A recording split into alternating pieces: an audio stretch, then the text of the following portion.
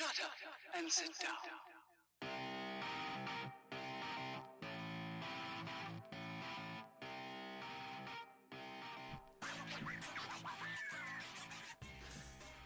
Guys, we are doing a different episode of The Quiet Part Loud today. This is episode 122, and as I've been talking about in the previous episodes, we've got some interviews lined up with some really cool folks, and today is the first episode where we actually interview someone and bring you guys a different point of view, a different style of the podcast. And our first guest today is a woman I've known for 5 years, 6 years maybe now. We used to work together at an agency called Map Media when I was working for Under Armour, and Jan was running all of our programmatic campaigns, all of our performance optimization. She's a guru in terms of ad tech and making her clients more money. And Jan is the founder and CEO of ProgMatic Motion. And I'm really excited to talk to her today, and she's got some real cool insights on what it's like to start a business, being a female CEO of a startup, what it's like navigating agency land, some of the trials and tribulations that she's gone through, and, the motivation that it takes to keep going and to power a business on your own. So I'm really, really excited to have Jan Vimal on the show today, and welcome. No, nice to be on the show. How you doing? I'm good, thank you. Good. So we're going to find our feet together on this thing because I know you haven't done a lot of these interviews, and this is the first of the kind that I'm doing. So thank you for being my test pilot, and thank you for agreeing to be on the show. It's great. It's always a pleasure. Good. So how you feeling? All right? Good, perfect. So you started ProgMatic Motion. I got the name right? ProgMatic Motion. ProgMatic Motion, sorry. And that name has come from where? So we wanted to have programmatic, of course, but also we want to have we wanted to kind of have play on word. So we found the word. We always work in a pragmatic way. So we thought that because I work in I looked at one of my LinkedIn recommendations, and one thing that was written about myself was that I work in a pragmatic way. This is why I know that's true for sure. So I was like, okay. So I took the word. We both of us, me and my co-founder, we took the word pragmatic, and we took programmatic and merged it, and that's how we got pragmatic. And then motion is another part that we added because it's always evolving ad tech, and it's always moving, and programmatic is never going to stop evolving. I think there's always going to be a new topic, as you see in the industry. So this is why we had motion, because it's always moving. So nice. Like us as a company, we're always going to be moving. We're evolving. Always going to, and learning as much as we do with our clients. Nice. And so it was what, 2 years ago you started the business? So we started it at the back of 2018. Okay. So 18 December, we started the business. So I at that time I gave in my notice for my previous job, and then took the leap of faith and created the business. What was it? What was it that said enough? What was it that made you say, I can do this on my own?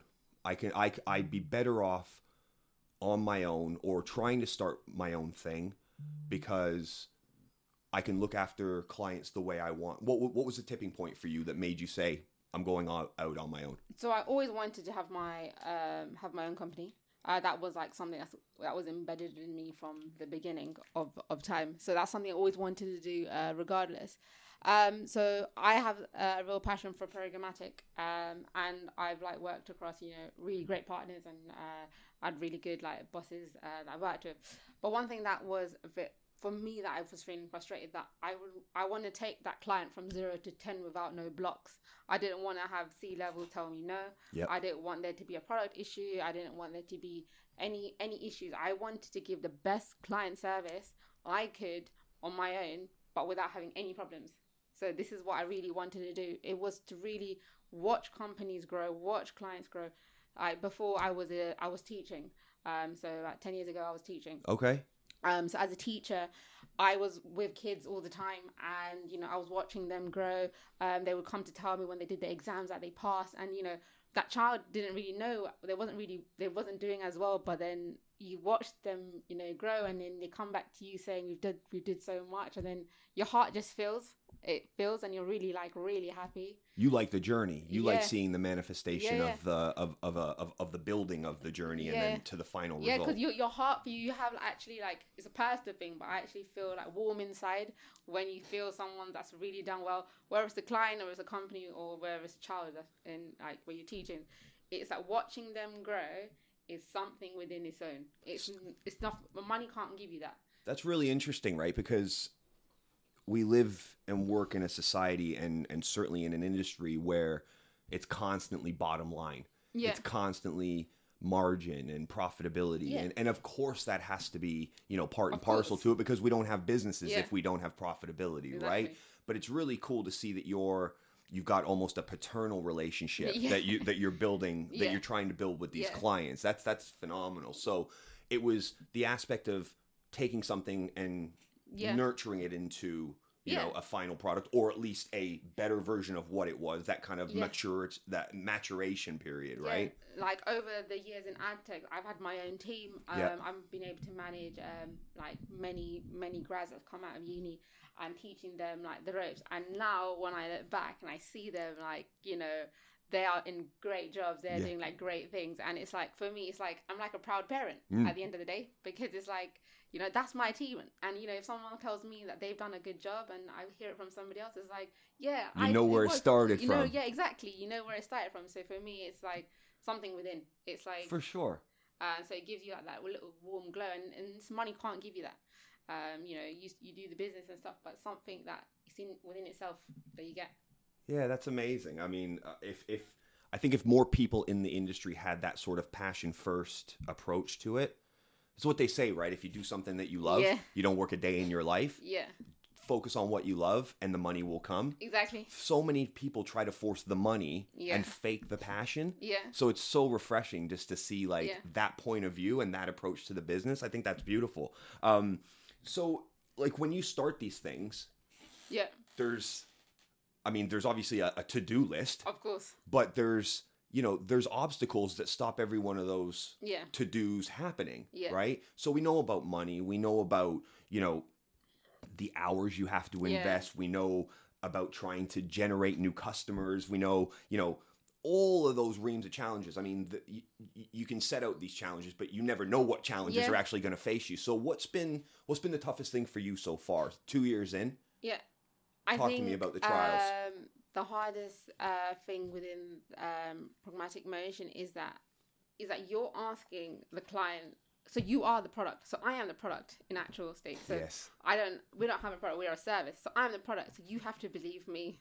And this is the thing, convincing someone to believe you that you are going to do a great job. You're going to take their company from 0 to 10. You're going to make them X amount of revenue. It's that. And also they have to put a revenue budget against you to work with you. Yes. Of course. And in ad tech, mainly people have money for media buying. They have it for, you know, their employees or whatever, but they don't actually allocate money extra for stuff like that. Okay. Or for training. They don't allocate extra money for that pot. So that pot seems to be empty most of the time. So, and it's not, and you know, and this is the thing that I think the ad tech kind of lacks, is that there needs to be money put towards training. There needs to be money put towards other things. I have a lot of people that come to me, which are actually grads, that say to me, we would love to come and train you up, but their boss doesn't have the money, or they're like, you know, at the top level doesn't have that kind of funding. So the grads are asking you. Yeah, You're exactly. hearing it from the people that need Need it. skilling up to say, Exactly. we need what you've got. Yeah. But the people who control the purse Exactly. aren't letting or don't have the money Exactly. to put towards this. So you're Yeah. looked at now as more of a nice to have if we could, Yeah. rather than a necessity, Yeah. because fundamentally your skill set translated into others, like what you were saying before Yeah. about that nurturing process, Yeah. they're not interested in it. Yeah, and this is the thing, and I think sometimes in businesses they don't realize that at the bottom is where, like, you know, right now you see in the industry that the juniors are the one that's given like the big budgets, and they're kind of like a bit lost in what to do with that budget, how to strategize it, what they need to do next. And as a 100%. as a consultancy, this is kind of like, you know, as our service is, we're here to provide like sales and operations programmatically. Yeah. And we're trying to drive revenue. So, for example, they come up to me. Even I have friends in ad tech. They message me and ask, Jan, what do I do with this? You know, and it's like me, like I've done on a number of occasions. Yeah. And I'm happy to always help. Like, I know you that's my thing. Like, I'm never gonna say no, and I'm always gonna, you know, always happy to help. But same time, it's like, you know, when they're saying, can I have training? I was like, why don't we work something with your boss and see if there's something we can do, like have a long-term project with you guys. For sure. Me texting you the answers is not going to be kind of you learning anything. Really. Well, that's the Band-Aid over the bullet hole, right? It's not actually resolving the problem. It's just putting a piecemeal solution in that people are coming to you independently to try to find, because they don't have the support from the top to say, this shouldn't be looked at as an expenditure. This should be looked at as an investment. Because this is what we say. Right. I was going to say, is that how you're pitching this? Yeah, we're saying to like clients, say, you working with us is going to be an investment, and you trusted me. And I say to everyone, like, you can trust me. You can check my LinkedIn. You can like check any partner I worked with. I don't references for days. Yeah, you can check that, because I'm like sure that, you know, I believe that I will do a good job for you. But it's not because I want to. I really want to take your company to the next level. Yeah. I really want to like show that you can grow. And I'm going to be so happy once you like hit your targets, because it's like, look what you've done. Look what we've done together as a collaboration. It's a collaboration that we do together. So it's super important to me. But what I hear most of the time, I would love to work with you, but we don't have the budget. This is what I hear like most of the time. Because it's like someone hasn't signed off, someone can't sign off, they don't have budget allocated. But it's for us, it's a sales game at the end of the day. Of course. And it's like you keep knocking down that door as much as you can, because that's how sales is. So the challenge is numbers. Challenge is, I feel like the challenges are numbers, but it's also that people, because we find that, so we have demand and supply in ad tech. Yep. So on supply side, it's much more easier to convey, because it's more of an understanding that, you know, that you need, that they need, but they're more screwed on, that they understand that we need to do this, we need that. On the demand side, it's a bit more trickier, because it's like they don't really have the budget. So we do have constraints, but we know where, like, it's where it is in the market, where we fit, kind of. Yeah. But we have the holistic view. So we do work with demand partners, even though it is a bit tricky. We do work with demand partners, so advertisers, agencies, publishers, SSPs, DSPs. So we have the holistic view across all. And we see that everyone is not entwined with each other, which is kind of creating like the market, like kind of a sparse. They don't know what's happening with each other. It's disconnected and fragmented as an industry as a whole, right? Yeah, and this is what we're trying to do, is kind of join it together, make the market a better place. And literally trying to connect the dots, because this is why we see, like, for sometimes we speak to an agency and he's saying, oh, I need XYZ on data, or I need XYZ or whatever he needs. And then we know that maybe a publisher might be right from that we're speaking to, or we know that maybe a creative partner might be working with him. Sure. But it's all connecting the points and then trying to say, but you need us to kind of... It's a guidance thing, but also the facilitation of the skills that are going to help you operate within that sort of framework that is even, you know, like we said, fragmented now, but bringing that cohesion together that you can help with. The training is going to help that. The consultation is going to help that, right? So, I mean, who is it that you need to be speaking to? Who is it that you're speaking to within the agencies from a positional point of view? Who gets it done for you, and where have you seen your successes? So I'm normally speaking to like senior level. So director or C-level is mainly my thing, because the thing is, the grads who love to work with you, they'll or the people that are out from uni, or the execs, they will say they would love to work with you, and they'll tell you everything that you want to hear. But it's not their fault. It's just they don't have any control. That's the want versus the the action of having, right? So they don't have any control. But say, for example, maybe as in the sales game, if the C-level or the director doesn't respond, you go to the exec. The exec then puts you in touch with the director. The director then have to do the pitch again. Talk to me about your sales cycle. What kind of length is that? What kind of duration are you working on now? Because it sounds long. It is long, and it can be. I think the longest one we saw was about 7 months. Good Lord. Because it's like, you know, it's a big deal taking on consultancy, and you know, we're not here to just do something and it's not smash and grab, right? Yeah. Your business isn't a smash and grab business. No, our business is to work with you long term. So we don't know how many years it might take or whatever, but we're here to like prove a point, trying to give you the revenue. So it's a long process. And it's funny, right? Because it kind of leads on to something else that I wanted to talk about, because you've been in the game. Yeah. I've been in the game. I mean, I'm 13 years in the game now, you know.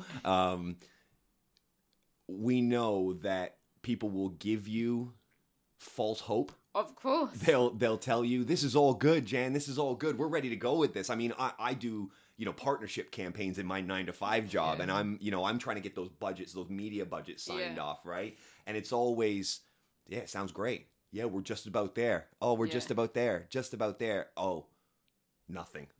Yeah. So I don't want to call the industry like full of time wasters, but we know plenty of them. Of course. And that is kind of like the biggest hurdle, because, you know, we have a bunch of time wasters. Mm-hmm. And as a startup business, if you don't have time for that, time is money. And definitely. And time is money.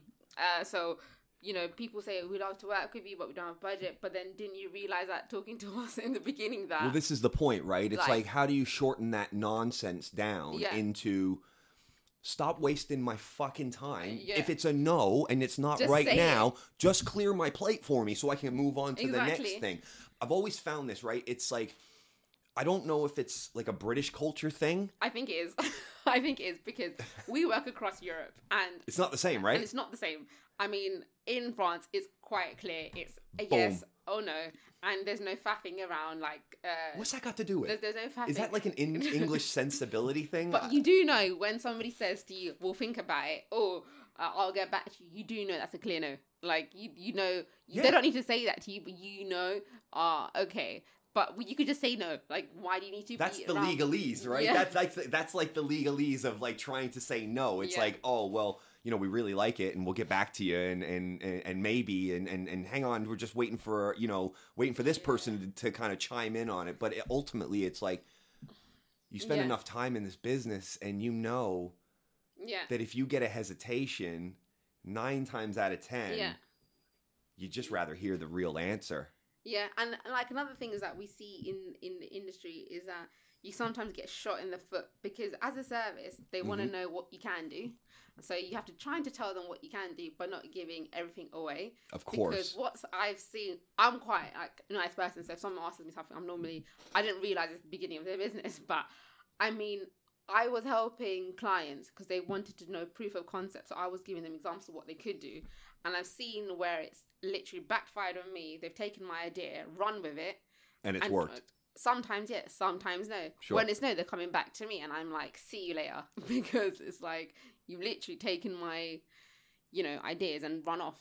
But that's what I was going to do for you. But now it's not working. I can't help you unless you give me something for because you fucked me over. Exactly. You fucked me over. You've taken an idea that I presented to you as something that I could do from what I'm an expert in. Yeah. You're just kind of freewheeling it based on the little tidbits of information I've given, and now you're surprised that it doesn't work.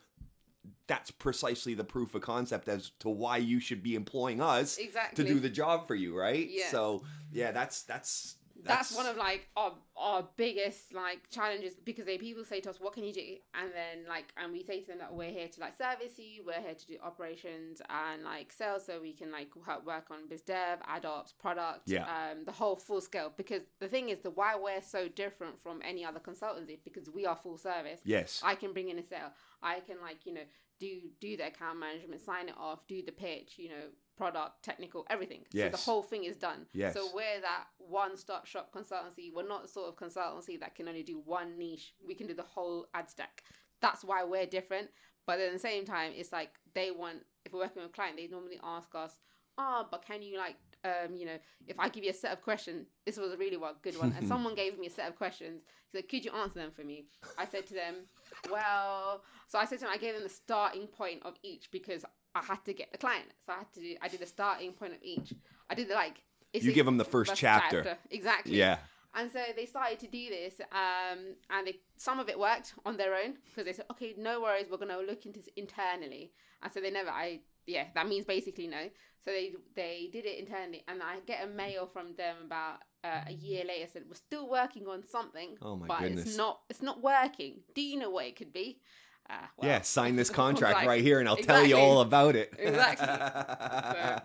But for me, I just don't see why you would do that, because it's like, you know, be cool, be nice. Like, why would you want to, like, you know, like... But isn't this exactly what we were saying? Like, yeah, you don't need to do that to people. Like, do you see what I mean? Like, just don't... Just be straight up. Just be straight up, and, you know, just be straight up. I haven't got the budget, but if you can give me some advice, perfect.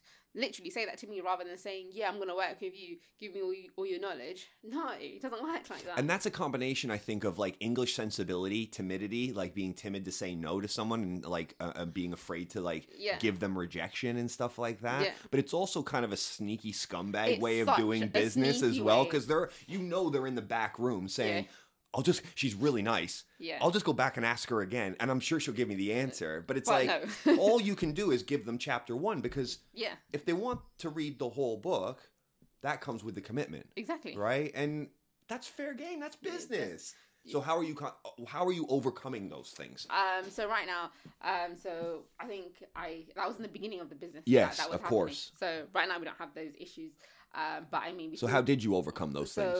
So right now, so when those partners did come back to us, we said clear no, like put something down.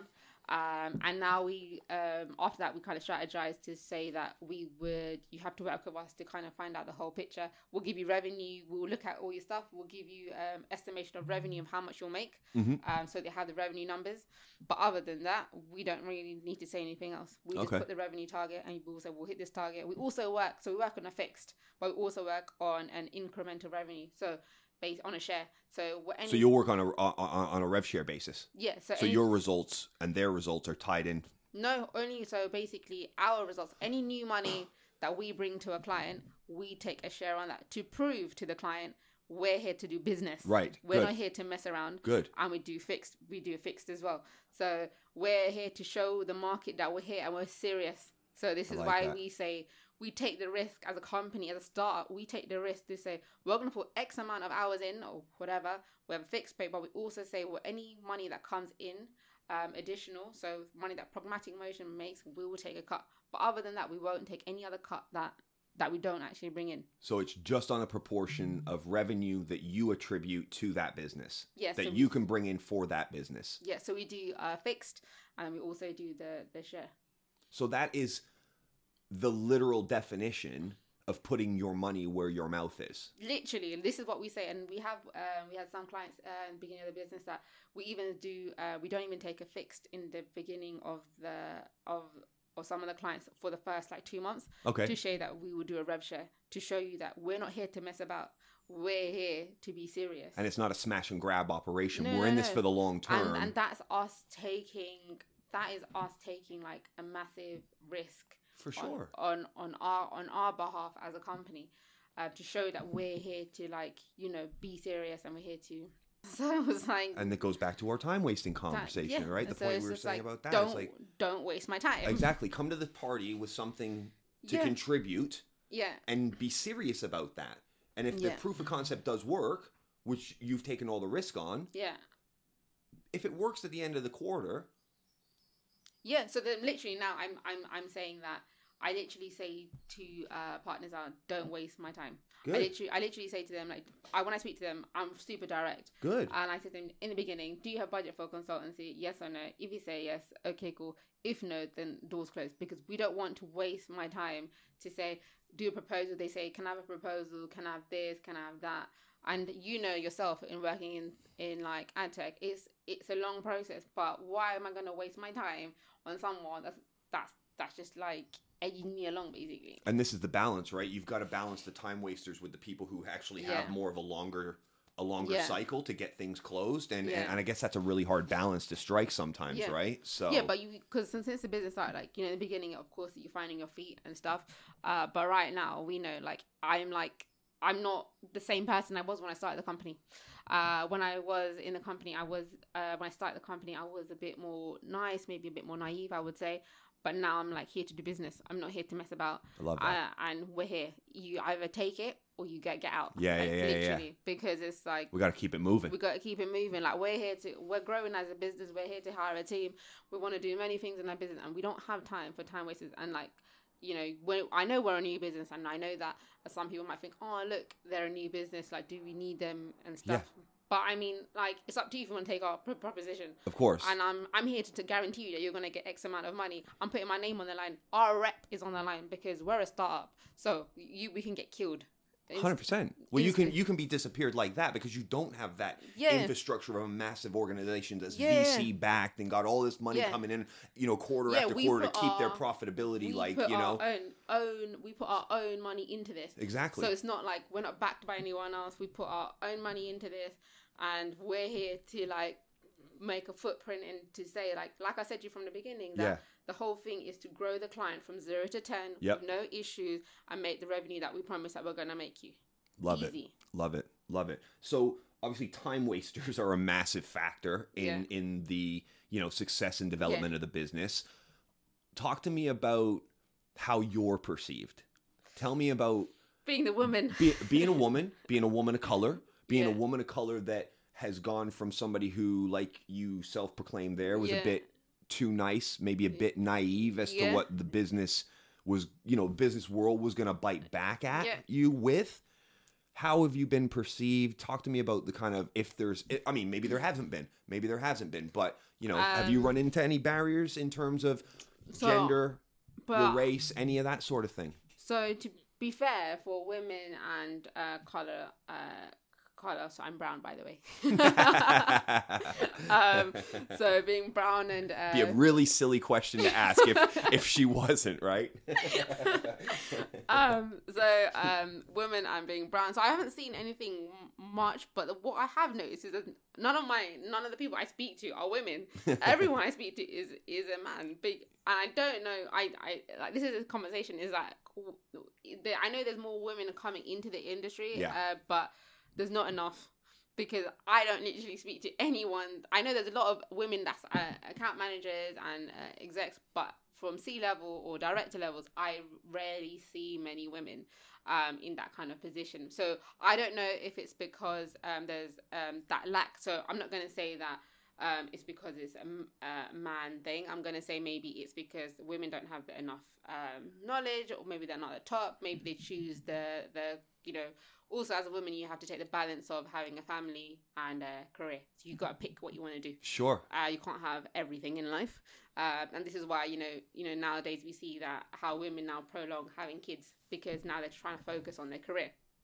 So we do see that. But the question is, do the women have enough skill sets to be at the top? And we don't see any women. So this is the thing. So this is a question, right? Is it a skill related exclusion, or is it a gender based exclusion? So is it like because I mean, again, we know ad world, we know ad tech world, we know media world, it's a lads club, it's a boys club, of course, right? Boys up and club. down, it has been forever, right? And there are some powerful women in the industry that are creeping up and creeping in and doing their own thing and making some waves and everything like that. But if you look across the spectrum, it is still a male-dominated industry. Yeah, and that's the thing. So is it still male-dominated because of the gender, or is it still male-dominated because women don't have the right amount of skills? So talk to me about that then. Is it an interest thing from a female perspective? Exactly. Is it an industry that, because one thing I don't believe in at all is forcing like equality,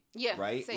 Like that the whole idea of saying, well, a company can only be successful if there's exactly as many men as there are women in, you know, C-suite positions or leadership positions. I don't think that you can equate success just off a gender split being exactly equal. You have to have the best people in the best place to do it, right? And if the best people are the men, then you take the men. Like, for example, 100%. in our company, we're like on a hiring process, that if we feel like the guy is better suited than the girl, then we're going to take the guy. It's nothing to do with gender. It's not like, oh, we've got two men now, Yeah. so we need to add another woman just to No. keep it even, right? I know that some companies do that. They have like the gender, and they have like also have like ethnicity as well. But are they doing that for marketing week? Yeah, Like, are they doing that for an article to be written about Yeah, them rather maybe. than, you know, like Yeah. I question it. Yeah. You know, I question it. I see it happening all over the place. And I'm not against Yeah. equality of opportunity. Yeah. I think equality of opportunity is, you know, it should be a human right. Yeah. But equality of outcome, if we start to do equality of outcome, then we run into some real problems because you're working off of quotas based on things that don't have anything to do with skill. Exactly. And, you know, I mean, I'm talking to a very, very skilled woman that can handle herself in ad tech. Yeah.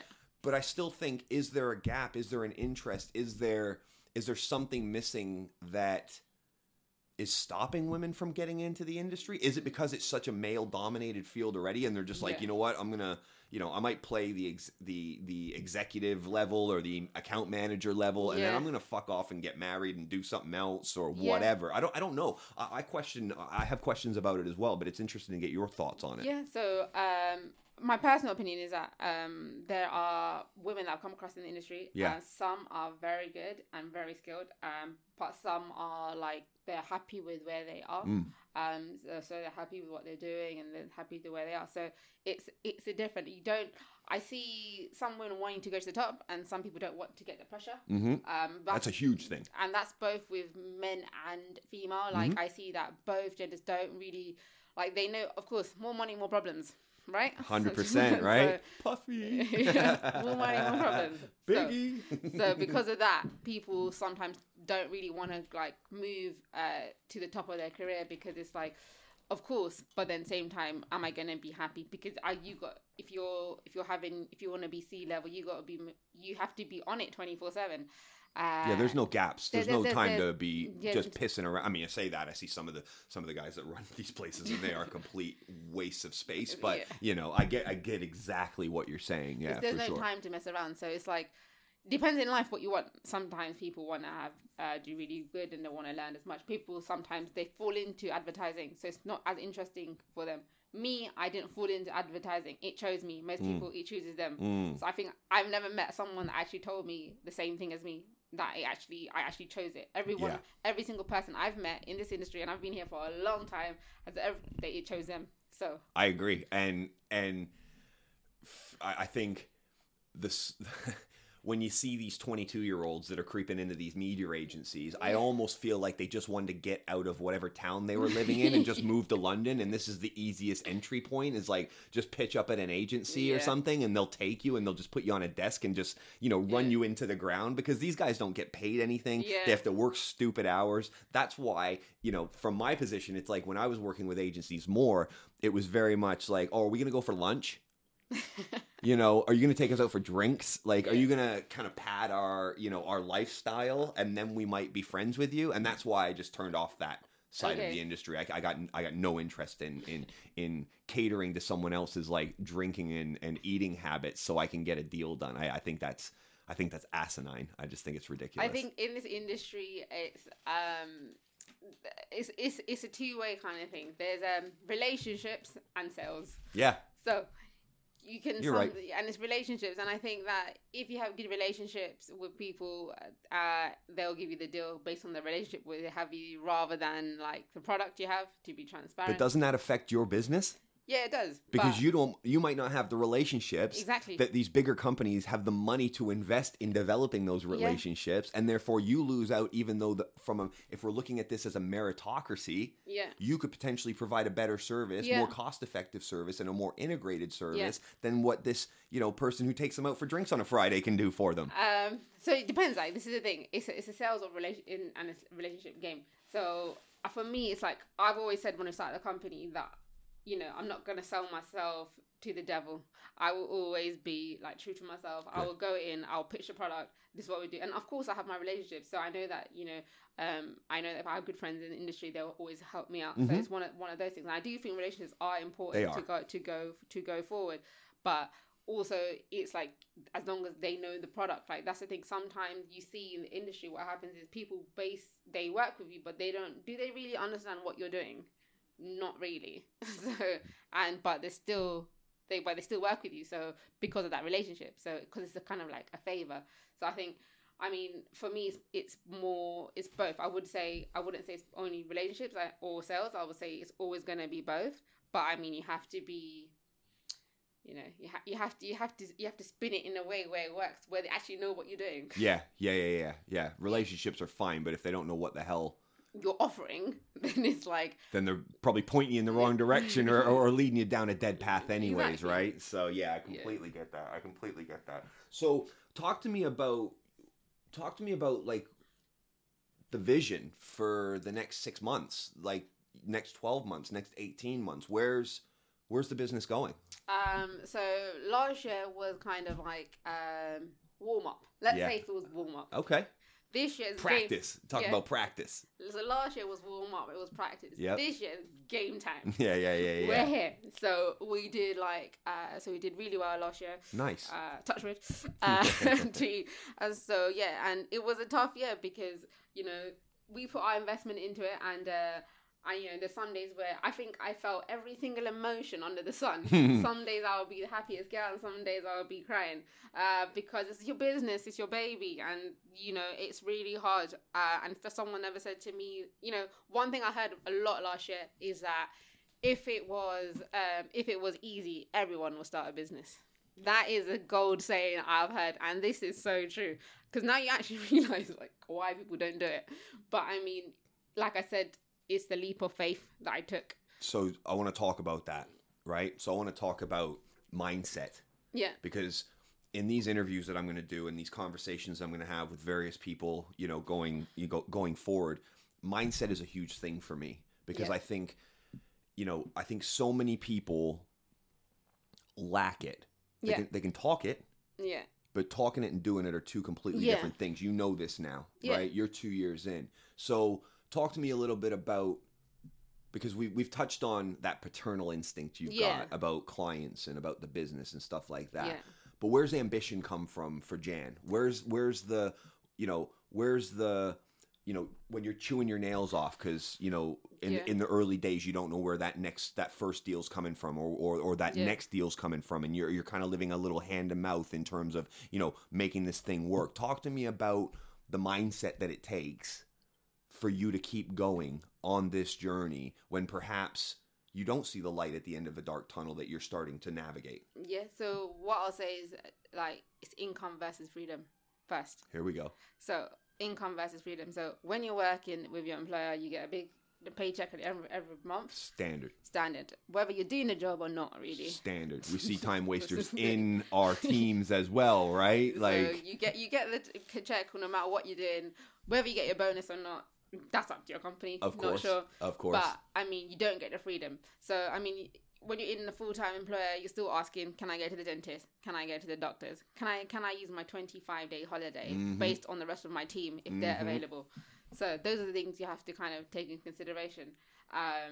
But when you're having your own company, you don't have the income, but you have the freedom. And so freedom is something money can't really put a price on, because now you actually are able to kind of enjoy your life a bit more. Yeah. Well, because once you're in to put into perspective, once you're in a senior level, it's very hard to kind of switch off, especially in like senior level in ad tech.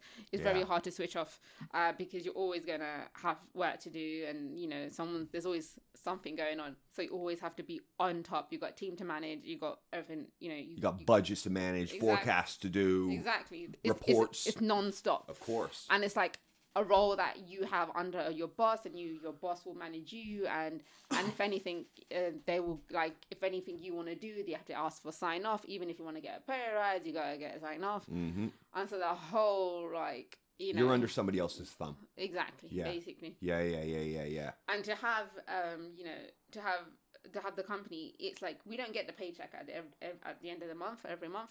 But we do have like our regular clients that we have, but it's our baby. So, for example, if I want to, one thing is like, if I feel like I don't feel well one day, I don't want to go to work. I don't have to. No. In ad tech, believe it or not, I never took one day of sick. How many years? I did 8 years.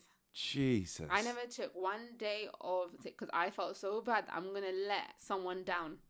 And so right now, if I let anyone down, I let myself down if I don't come to work. Yeah, that's right. And all of it is on you. All of it is on me. Like I said, I am the product. Yes. And so if I'm sick, I can like be sick. Yes. Do you see what I mean? Of course. And if I want to, I don't need to count my like 25-day holidays. That was like, I was hating that, to count 25-day holidays. Like how do I segment these? How do I spend my time? Because will they let me take this much or this much, right? Because at the end of the day, so we spend most of our day at work. Yep. And we spend most of our day, working rather than actually living. Correct. And so life is short, be happy, do what you love, literally. And that's the ambition I have in me. It was a massive risk to take this company to do something that, is out of my comfort zone to do that. But you know what? At the end of the day, I'm much happier than I was. If like everyone I see now in the industry, they're like, you're much happier because you're doing what you want to do. Yeah. And this is so true because it's like, it's my company. I navigate. If it goes like upside down, it's going to be my fault. There's no one else to blame but me. So this is what makes me want to come every morning and like work my ass off. Yeah. Because this is my baby. And I have the utmost confidence that, that I'm going to try and do the best I can. As long as I know I put 110% into it, there's no problem. You can be happy within yourself. Exactly. And generally, if you do that and do that consistently for a long enough period of time, the success comes. Yeah. So you have to stay on the journey. Yeah. And that's one of the other things that most people don't realize when they go into their own venture or their own project or something like that. A lot of people, we live in a society now where it's instant gratification for everything. Yeah. Right? I want instant results. I want the instant feed, update. I want the instant, you know what I mean? Everything's now, and just keep it short and sweet. Yeah. But developing your own thing. Yeah. It's not a quick smash and grab and then we're done and move on. No, right? This is all day, every day. Yeah, it's every day. You go to sleep thinking about your business. You wake up thinking about your business. You're eating your dinner thinking, is there anything I can add on your strategy? But it's yours. So what else does it for you then? Is it you said freedom versus pay is a massive factor for why you do this and to have that kind of quality of life. Yeah, and another reason is that when I was growing up, it was pretty hard. To be fair, we didn't have much like. We wasn't the richest family, but my mom and dad gave me everything they could possibly give me. They gave me everything. Sure. But I saw how hard it was for my parents, and I know that everything they had, they would give it to me first before anything else, and that was kind of like embedded in me. Like we would sometimes like I remember days when there will be like electricity or there will be a gas thing or those things they don't leave you, and that is kind of something that will be stuck with you forever. How that will be forever stuck with you. So that kind of puts it in you to make sure that you're gonna go to the next step. Because for me, having the business is like for something that I want to do, but I also want to have it my own because I want to like look after everyone around me. Yeah. It's not even for. It was a purpose for me, but it was everyone around me. It's bigger than that. It's bigger than that. I want everyone around me. I want to look after them. I want everyone to be happy. It's as cliche as it sounds. Money is the root to all evil. To all cliche, it's like money is the root to all evil. And I had like, I would say it was kind of tough, kind of growing up, and we had many issues. So kind of that kind of molded me into who I am. Everyone always asked, why are you working so hard? Even if when I was working for another company, I was working like it was my own company. Yeah, you did that when I worked with you. It was nonstop. It was in the evening. It was like you might as well have been running that place, right? The kind of effort and the hours that you put in. Yeah. And for me, because I grew up I grew up similar. Yeah. I grew up very poor. And poverty is a hell of a motivator. Yeah, you never want to be. Once you've tasted it, once you've eaten it, you never want to go back. You don't want that again. Never again. When I remember Christmases when I was a kid and there weren't presents. Yeah. that's not something I ever want to impose on anybody else. And it was just because my mom was a single mom, Yeah. you know, and it was just me, her, and my sister. But I remember those struggles. Yeah, you know, you always remember the hard times. 100%, and that's got to stay in the front of mind. I think when you're on a journey like this, and I think people love the idea of being self-employed. Yeah. It's like I listened to this guy, Eric Thomas, and he's a motivational speaker, and he says something. He says everybody wants to be a beast. Yeah. Until it's time to act like one. Yeah. People think they are a beast. Yeah. But they don't know what an actual beast does. Yeah. Right? It's constant. They're on the hunt. Yeah. It's not the kill that they like. Yeah. They just do that so they can hunt again. Yeah. It's the hunt that they're after. And it's the process that they're after. It's the journey that they're after. Yeah. And it sounds very much to me like this is anchored in passion because you enjoy the journey. Yeah, and like, you know, it's always going to be what my past is, but, you know, how, like I said, it's a bit cliche, but past kind of makes you into who you are. It is. It's not cliche. It's Yeah. absolutely. It's called character building. So that's kind of like who I am, and that is why I am who I am. People think like, you know, Jan's always working, she's always on. But I mean, that is who I am, and because it's like, I know if things are not done with, you know, it's our company. It's on you. It's on me. Like, I look after, like, our house and, you know, and everything that we have around it. But, you know, we're eating up our stuff, so we need to make sure that the company's pushing forward. And like I said, now that I don't work for somebody else, I don't get the paycheck. Of course. Whatever happens is on my head. Of course. And so I don't want to be in a position where, you know, that we're going to have issues. It's taking a plunge. It's taking a leap of faith, like we mentioned before, on yourself and your ability. Yeah. And I think, like I said, a lot of people think they got it. Yeah. And they'll walk right up to the edge, right? Yeah. But then as soon as they put one foot and they dangle it off and they realize what the fall might look like, yeah, they say, nah, hell, fuck that, I'm going home, yeah. right? You've done the other thing. You closed your eyes and jumped off the side of it and said, I'm going. I'm going. Because at the end of the day, like, I am the product. Yes. So me and my business partner, we are the product. Yes. Here. So I had to believe in my ability, and I had to believe in that what I could do for my clients. And I believe that I can do something. I believe that I can change the market in some shape or form. Another reason why I went into this is like every day when I was in my previous job, I was listening to a track from Logic. Here we go. Called The Last Call. Okay. And that is what he made me. Like, I would say every day going onto the train in the morning, I was always the first one in, so I was listening to my track, and every time I was coming back, I was listening to this track, and it was he always says, like, do what you love no matter what it happens. He talked about how hard it was for him, but then he said, like, do what you love in life because you live once. Correct. Because if you don't, you're gonna think, what if? Is there ever a more sad question? Yeah. Right? Yeah, life is short, so never have the regret of what if. Because at the end of the day, I wanted to be transparent. I had the option to do the business or to get a place, and getting a place would have secured myself and my family. I could have done that. Instead, I took the route of having the business. Whether it's selfish to think that I did the business, whether taking the place of securing my family, they are secured, but it's not. It's a different level. It's at a different level, of course. But I mean, this is the thing. What did I want to do? So I took the plunge. I didn't only put myself at risk. I put the others around me at risk. Mm-hmm.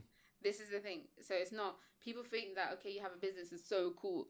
Like, yeah, it is so cool. It is sometimes. Yeah, sometimes so cool. But I mean, I didn't put myself at risk. I put everyone, like, around me at risk. My family, my founder, my co-founder, we all are. You're all. I put everyone. So it's kind of like, that isn't. So if this ship springs a leak, you're all going down.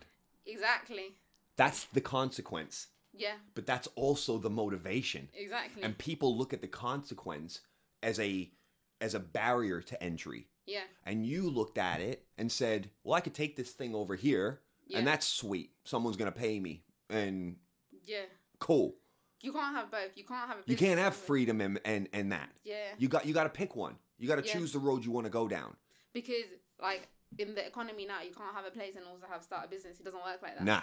no, it doesn't work like that. You need to make sure you pay your mortgage. You need to have things.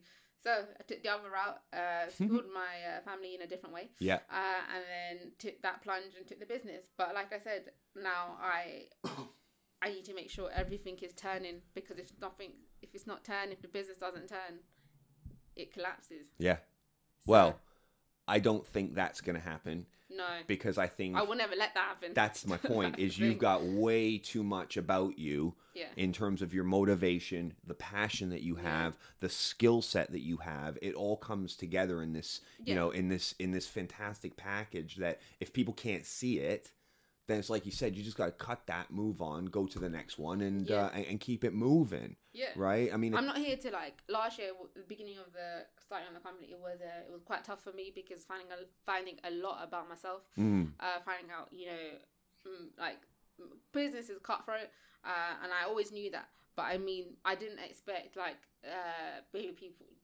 some people to take the way that they are. So, for me, it was, like, a good learning curve, but... Whatever you do learn, it's always a learning curve. So for me, it's like, now I'm like, you never stop. I said, last year was practice for me to learn, and like also I'm like CEO and founder of a company now, so there is no mussing around. No, like we're here. It's time to get stuff done. Yeah, like I said, it's game time, a bit like Thanos in Avengers. Yeah, I'm not going to reference that because I've never watched that film, and I'm not a geek, so I'm actually a Marvel geek, so there you go. That's funny because after this, I'm actually doing a movie podcast, and I think he likes those films as well, and I got nothing to say on him because I haven't watched them at all. It's a bit weird that I haven't watched the biggest film of all time, but I'm gonna go and do a movie podcast after this. So, anyways, but no, that's really cool, and I think. You know, it may seem like it's been a long time, but it's still the beginning of this journey. Yeah, and right? It's and there's a long way to go. There's a long way to go, and every day is new, and every day is going to be different, and that's what I love about the business. Like now, we're strategizing for 221 about what we're going to do, how we're going to build, and how we're going to grow. Nice. And you know, as the business grows, that we need as the business grows, we're also like making sure that it can give our clients the best. That's what we always wanted to do, just give the best. Yeah. And like provide a really, really good service. Awesome. So Awesome. Right. So what I want to do is at the end of kind of every interview that I'm going to do, I'm going to ask a bunch of kind of quick fire questions. Now, I was saying about the movie podcast, I'm a huge movie fan, and recently this guy, James Lipton, he just passed away a couple of days ago. He used to host a show called Inside the Actor Studio, where he would have one-on-one conversations with famous celebrities and actors and things like that. And at the end of that, he would always ask them some quick-fire questions, and I want to replicate that with the folks that I'm talking to. And it's really just like a personality questionnaire. It's not to be taken, you know, too seriously or anything like that. So just don't think about the answers. No, just answer the questions. Yeah, just give me the first thing that comes to mind. So this is actually called Pivo questionnaire that was adopted by James Lipton, and the original was done by the novelist Marcel Proust. So I'm gonna ask you 10 very quick questions. Tell me what comes to mind straight away. And we'll finish on that, all right? And then we'll make sure that people who want to find you will know how to find you, where to reach you, and we'll put some links in the description in the show notes as well. All right. So, question 1. Okay, ready? Question 1. What's your favorite word? Dickhead.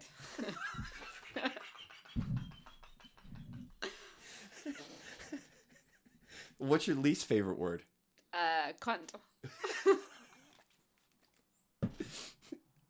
What turns you on creatively, spiritually, or emotionally? Something that can relate. Something that can relate to me in terms of how I want to be, or something that has a connection with me. That's how I connect to something, spiritually or anything in those kinds of way. Okay. What turns you off? People that are like egocentric, arrogant, off. Nice. What's your favorite curse word? We may have already covered it with the first two. Yeah, it's actually my favorite curse word is dickhead. What sound or noise do you love? Fresh air. So when you're outside, you're hearing the birds cheeping. Favorite sound. Birds chirping. Yeah, outside fresh Outside in the morning. fresh morning. Yeah, favorite sound. What sound do you hate? Rain. Rain. Really? I can't stand the rain. Really? Okay, cool. What profession other than what you're doing now would you love to have a go at? Well, it's two. Go on. So You can take two. thanks. So one is having a restaurant. Okay. So I love to cook. I love people to eat. If you're Asian, you probably know the same. That you're a feeder. I'm a definite feeder. I want everyone around me to be full. So having a restaurant. Another one would be like interior or like an architect, because I love to draw and love to be creative. Nice. So is a restaurant maybe in the future plans? Maybe like everyone ad tech can come along. Yeah, there you go. At least you can get them in a room together, right? Exactly. What profession could you absolutely not do? I don't think I could be a doctor. Okay. I just it's too much. Okay, fair enough. I don't think I could either. Okay. If heaven exists, Yeah. what would you like to hear God say when you get to the pearly gates? That I've looked after everyone around me, and that's all I hear. Yeah, and if I did a good job and looked after everyone around me and everyone was happy, that's all I care about, really. And I think the last question, because I've added an 11th question onto the 10 question questionnaire. I think this is actually a really good one to ask you, because everything you do seems to be anchored in looking after other people. Yeah. Well, you could say that. Yeah, I just think you've got this genuine kind of nature about you that you want. I mean, you just said, I have to feed everybody. I want to make sure everybody around me is cool. You know what I mean? Everybody's looked after. But if you won 10 million on the lottery tomorrow, what would be the first thing that you would do? I would get a place and secure my family, and then the rest, don't know. I don't really. First thing only. Yeah, that's it. Yeah. Secure my parents, make sure they're happy, give them everything they need. Bam. That's it. Don't care about the rest. I mean, guys, if you listen to this show and you don't know that you have a genuine operator who cares about your business as if it's her own, and that you don't have a solid person, to collaborate with, then I really don't know what's wrong with you. Because for me, Jan is one of the sweetest people that I've ever come across. She's one of the most genuine people that I've ever come across. She has a kindness and a selflessness that is just, it's quite unusual in today's world, I find. And I don't run across very many people like her that have that sort of personality and that sort of, benevolent nature about them. But aside from that, she is incredibly talented, incredibly smart, and incredibly effective at what she does. So anybody that is in earshot of this podcast that would like to, speak to Jan about ProgMatic motion, and would like to, inquire about her services, I'm just going to give Jan a minute or two here just to let you guys know how you can reach out to her and what the best way to get a conversation started would be. So Jan, if you'd like, tell people how they can find you. So you can find me on LinkedIn, Jan Vimal, so Jan, and Vimal Vimal, or you can contact me directly via email. So it's Jan at ProgMatic Motion, so ProgMatic Motion, MOTION. So get in touch. And that's .com? .com, yeah. Nice. Well, listen, always a pleasure seeing you. Always a pleasure. Thank you for being my inaugural interview and my inaugural conversation. I'm sure we're going to do more of these, over a period of time. And, it's going to be really cool for me to see this thing of yours grow and continue to be successful. And, if there's any way I can help, I'm always happy to do that. And I know you're going to help me a little bit with the podcast stuff as well. So, you know, I love that. And I got nothing but love for you, Jan. So, so that's it, guys. I hope you've enjoyed the show. This will be up probably in the next week or so. But that doesn't matter because you'll be listening to it when you listen to it. So it doesn't really matter. But it's been great. I hope you've enjoyed it. And this has been episode 122 of the Quiet Part Loud podcast. There's going to be more of these to come. But yeah, I hope you've enjoyed my conversation with Jan Vimal, founder and CEO of ProgMatic Motion. There we go. Yeah. And that's it. So until next time, guys, all the best. Thanks.